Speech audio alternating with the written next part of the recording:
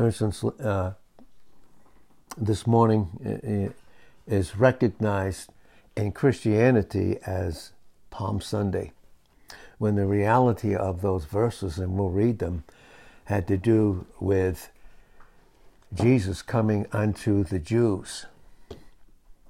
That's what it was. And he was fulfilling all kinds of prophecy. Now, of course, in terms, and that was the first advent, when he actually came in humanity upon the face of the earth. Of course, we can look at it that way, but I'm just revealing the scriptures and what they teach. And so here, there's a couple of places, and in these two major places, for instance, in Matthew 21, and we'll see it in John the 12th chapter, but in Matthew 21, we can see all these truths being brought out. So what Jesus was actually doing on Palm Sunday was he came. He came. For one reason, others came and shouted out to him for many other reasons, other than the reason that he actually came. So, and we know they strewed the palms and so forth, and what they represent. And they can be a beautiful representation to us, understanding Christ, understanding that he actually came for us and was crucified. But that's where we have the preaching of the cross.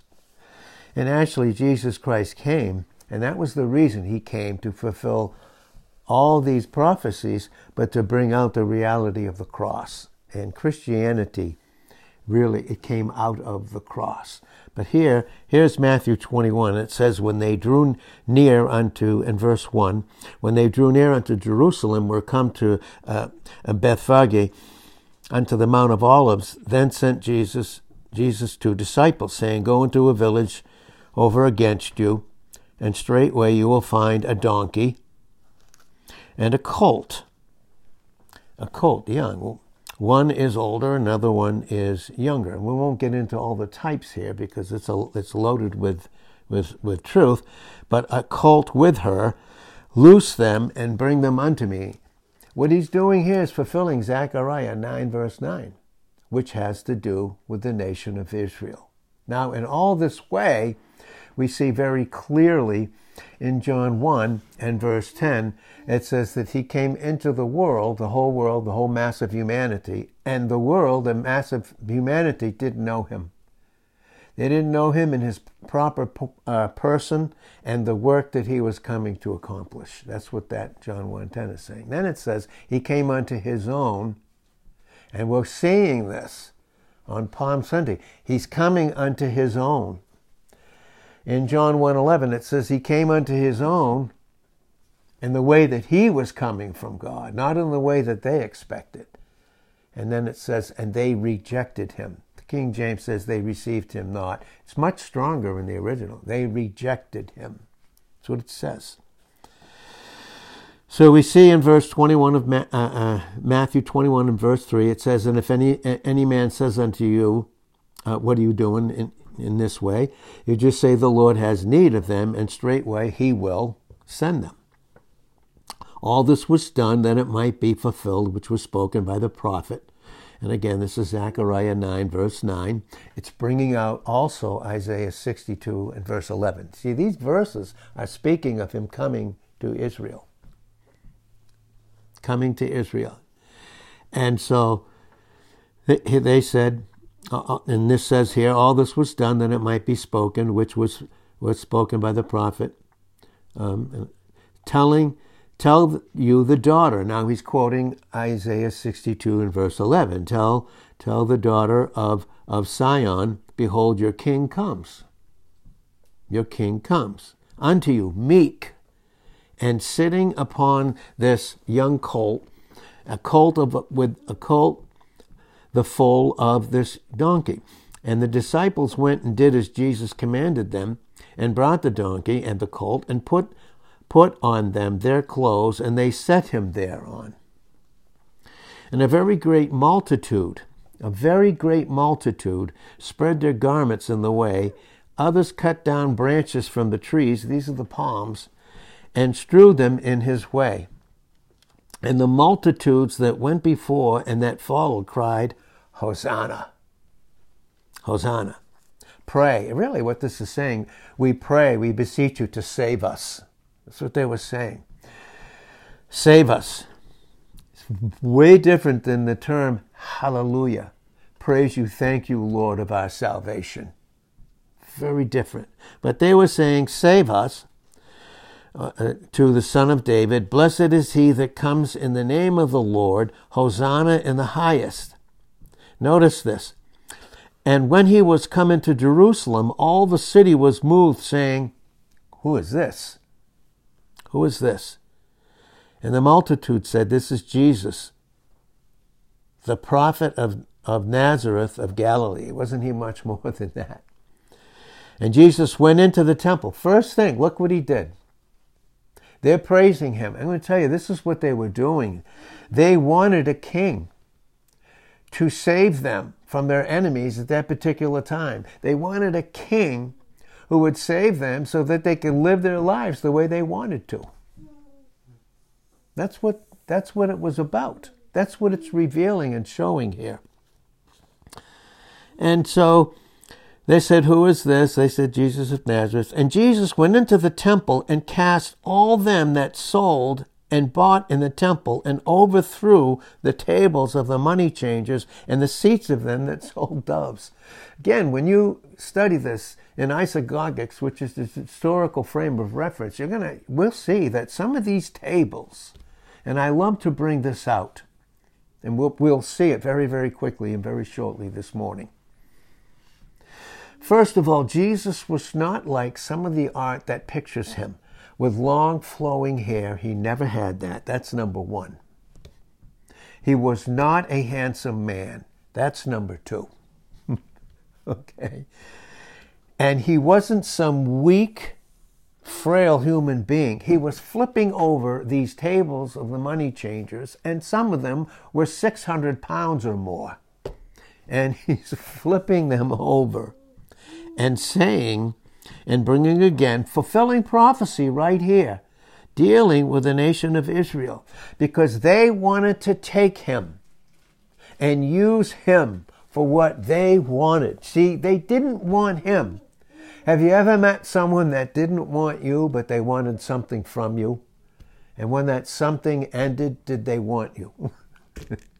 This is what was going on here. And again, just very, very sad, but he's fulfilling prophecy.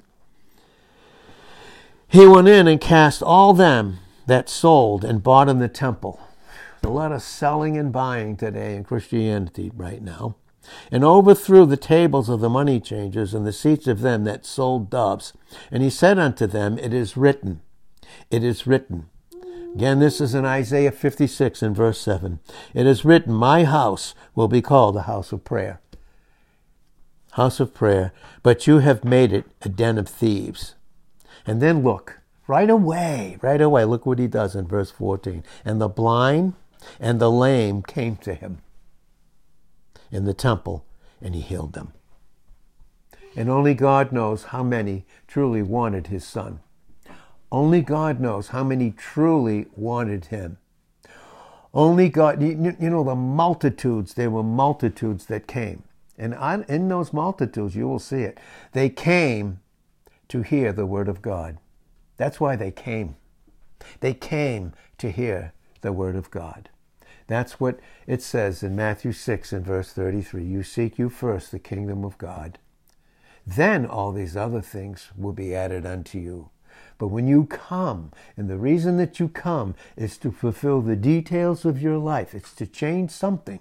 Instead of coming to hear the word of God, the walk is not even right to begin with. A lot of these, that's what they were doing. They were preparing him and honoring him for what they wanted him to do in them without any change in them at all. They wanted a king to rule and deal with their enemies. You know, there's multitudes. There were multitudes. Even today in Israel, even today, the Jews in Israel, even in their battles recent battles against the enemy, it doesn't even have anything to do with God or love for him. It's just to deal with their enemies. They want God to deal with their enemies so they can live the way that they want. Basically, use God to get what they want. And when they don't get it, and when they didn't get it from Jesus, what did they say? They said in John 18 and verse 40, "Not this man. We do not want him." Did you know the same ones that were strewing it, the palms and crying out, "Hosanna"? The multitude began to cry out in John 19 and 15, "Crucify him." It didn't take long. Crucify him. He's not the one that we want. He's not the one that we want. And you will see that again in the Old Covenant too. But again, it says the same thing in John the 12th chapter. John chapter 12. Just read it briefly and then we'll get into what was actually going on here on Palm Sunday. Is this a Christian holiday? Is it? Well, I think we can look at it, if we can look at it properly and say, yes, Jesus had to come in Luke 1:35 and in John 1:14. He had to come to grow. 30 years of silent obedience. 3.5 years of a public ministry and then cut off on Calvary to be the propitiation for the Father. Thus, the Father could give him to us as the substitute whereby and only by we could be reconciled. We could be reconciled. And again, it says it in John 12, and we can read it. You could even read it there also too. It's just a beautiful scene. You see that the whole scene here is so different. You can see even here in John 12, verse 1, it says, "Then Jesus, 6 days before the Passover," and of course the Passover was Exodus 12 and 1:13, verses 1 through 13, bringing out the reality of who Christ was in his person and the work that he was going to accomplish. That was where it was. And then it says, "The Passover came to Bethany, where Lazarus was, which had been dead, whom he raised from the dead. There they made him a supper, and Martha served." She's doing it in a beautiful way now, not in the irritated way. She's made her adjustments like we all do. In Luke 10:38 to 42, she made adjustments, and now she's functioning in her gift as a servant. And it was one of them that sat at the table. Then Mary took Mary a pound of ointment. It's a year's supply. It's a year of her finances. One whole year of her money.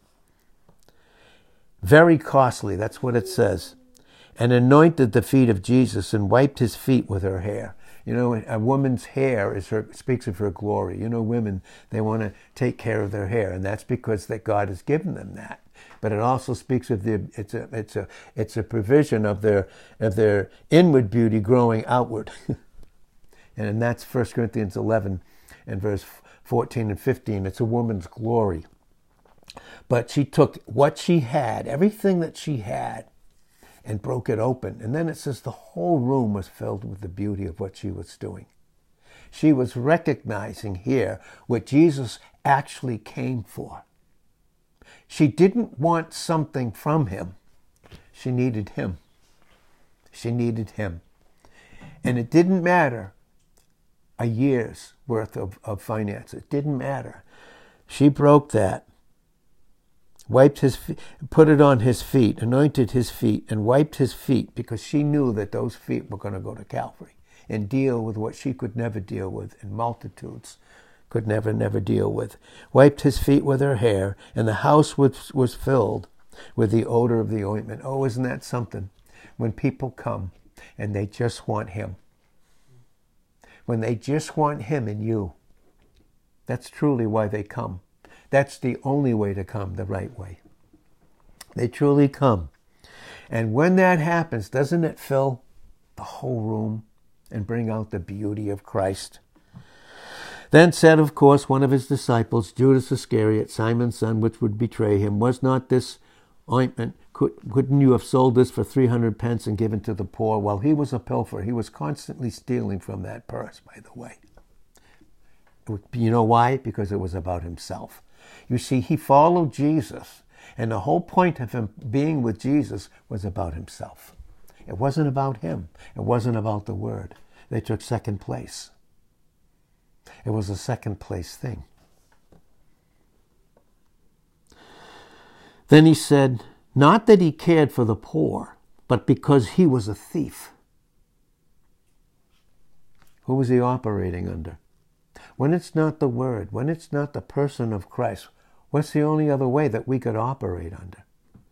In John 10:10a, the thief comes to what? To steal, take away from people, and kill anyone to do it.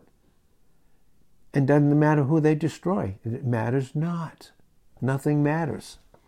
Well, he had the bag and bare what was put there. And it's really bringing it out. Then said Jesus, let her alone, against the day of my burying. Burying, which would be separating all her sins from her. And ours too, by the way. Has she kept this? For the poor always you have with you, but me you have not always. Much people of the Jews therefore knew that he was there, and they came not for Jesus' sake only. They didn't come for that reason. They didn't come for Jesus' sake only, the word, the very word of God. No, but that they might see Lazarus also. They wanted to be entertained. You know, that's why they wanted Jesus. That's why they were strewing the palms down and saying, Hosanna, Hosanna. Not too much longer would be crying out, because he wouldn't meet their need the way that they wanted it met in the flesh. They said this. They said, crucify him.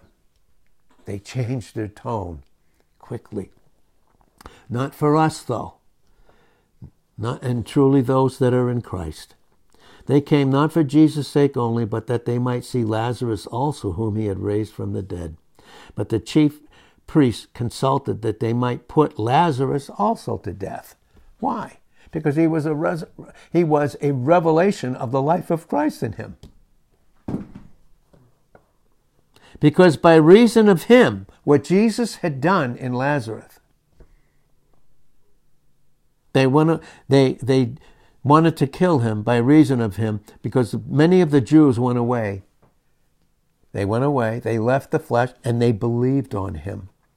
They believed on him. There's so much more this morning that we have to get into this. But this is what I want to read here, and this is what the reality was of Jesus coming.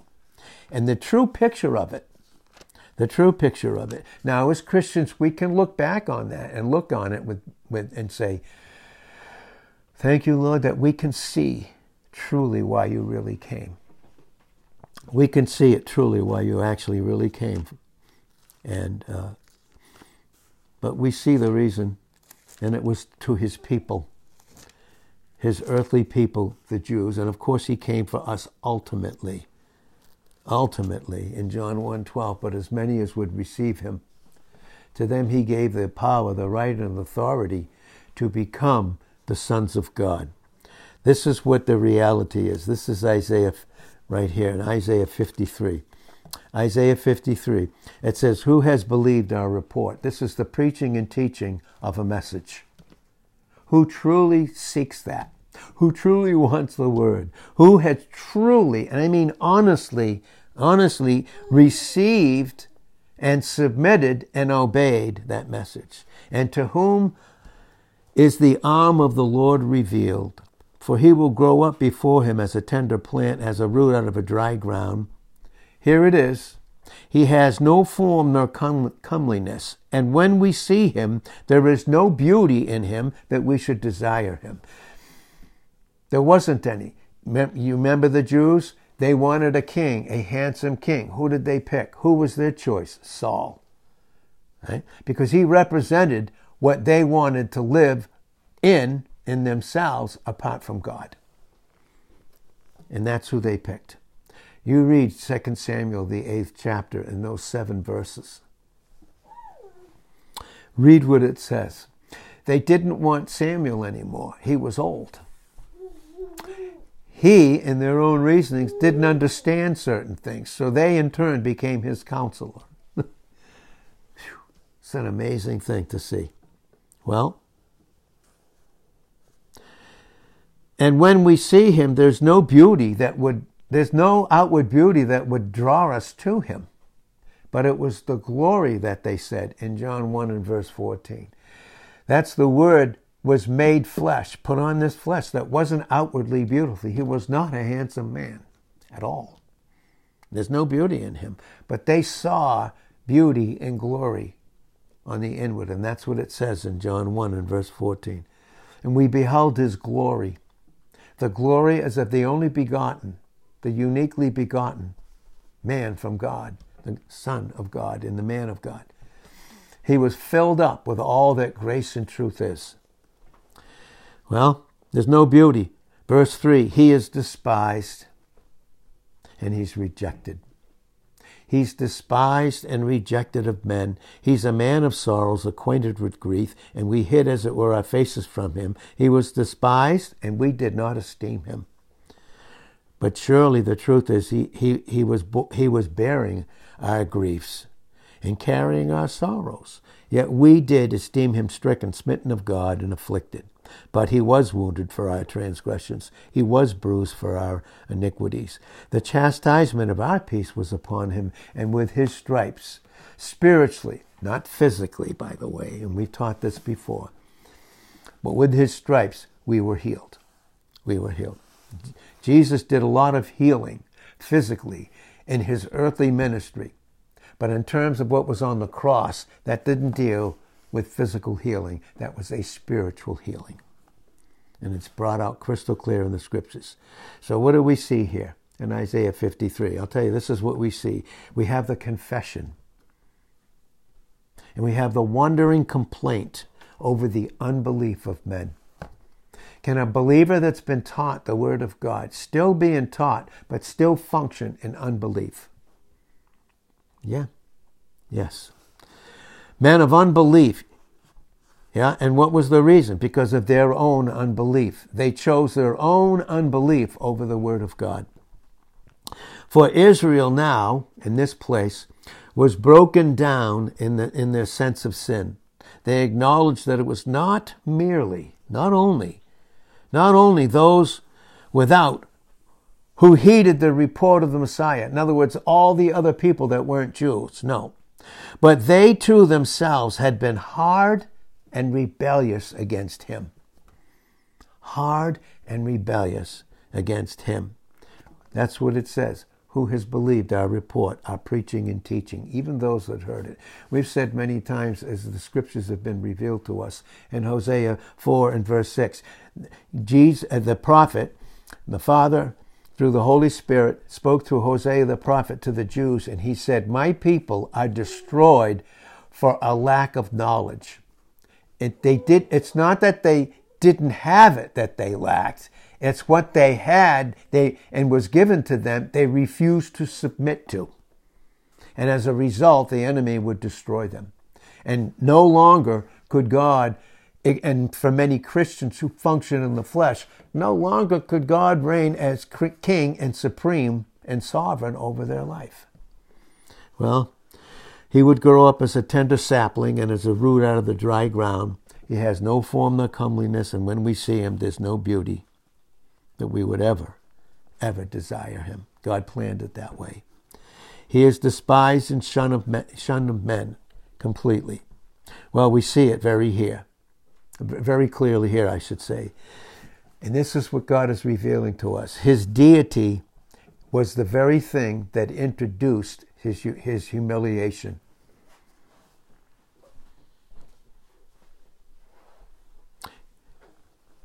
His humiliation was that led to his glory. Notice that? It was his humiliation that led to his glory, instead of functioning in pride. But here, he's bringing out the humility of his glory. We want to get into these things in a much deeper way, and most likely we will do this in the next days to come. But I just want to close it out here very here, but with these truths this morning as best as I can. But we know this for a fact, that we can look back, and we want to bring this out in a much clearer and precise way. We want to bring these things out in this way. And they just bring out, really, honestly, to us, who actually seek his person. We want him. We want him. Not just what he can give us. And like so many can live this way, we only want something from him. We only want something from him. And the truth of the matter is, and I'll close with this verse here this morning, and I do want to get into this again in a much deeper way. But in 1 Corinthians, we see, again in 2 Corinthians, I should say, in 2 Corinthians, the 12th chapter, we see here,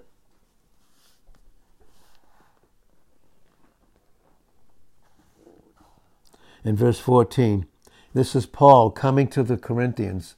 I want you to see the background of this, because it was the same way with Paul. Once Saul received Christ, who was the chief of the Pharisees, once he received Christ and Christ was functioning in him, he was no longer accepted by the Jews. They wanted to kill him, and they sought to do the very same thing. You know, when you don't seek the person of Christ, and it's him that you come for, then when that gets in the way of your lust of the flesh being fulfilled, and those are the reasons that you come, you're going to seek to kill. You don't want anything to do with him experientially. It's a very sad thing. But again, here, the book of Corinthians is brought out, the second epistle of Corinthians is brought out very, very clearly. Very, very, very clearly in the scriptures here. And the way that it's being brought out is they were rejecting Paul. They were rejecting him, especially when he brought out the cross, especially when they were challenged in the places of the flesh that they were living in. They loved to hear the power of his resurrection. They loved to hear that, but when it came to dealing and separating the soul from the spirit in Hebrews 4:12, they started rejecting him who had taught them. They rejected him just like they did Jesus. It's one thing when you come to strew the palms, but what is the reason for you doing that? What was their reason for doing that? Numbers 32, verse 23 says, you know what? Your sin will find you out. If it's not the person of Christ, if it's not his work that you seek and hunger for, that's going to be brought out. It's going to be brought out. So Paul, even towards those Corinthians, and even Jesus, even the way that they were treating him and didn't want anything to do with him in Isaiah 53, he still came and still loved them and still healed them. Many that, honestly, that showed up, that were saying Hosanna, showed up and said, crucify him.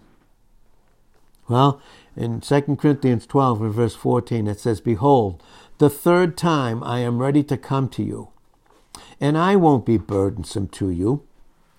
For I seek not yours. What was he saying? I'm not seeking something from you. I seek not yours, but you. I seek not yours, but you. For the children ought not to lay up for the parents, but the parents for the children.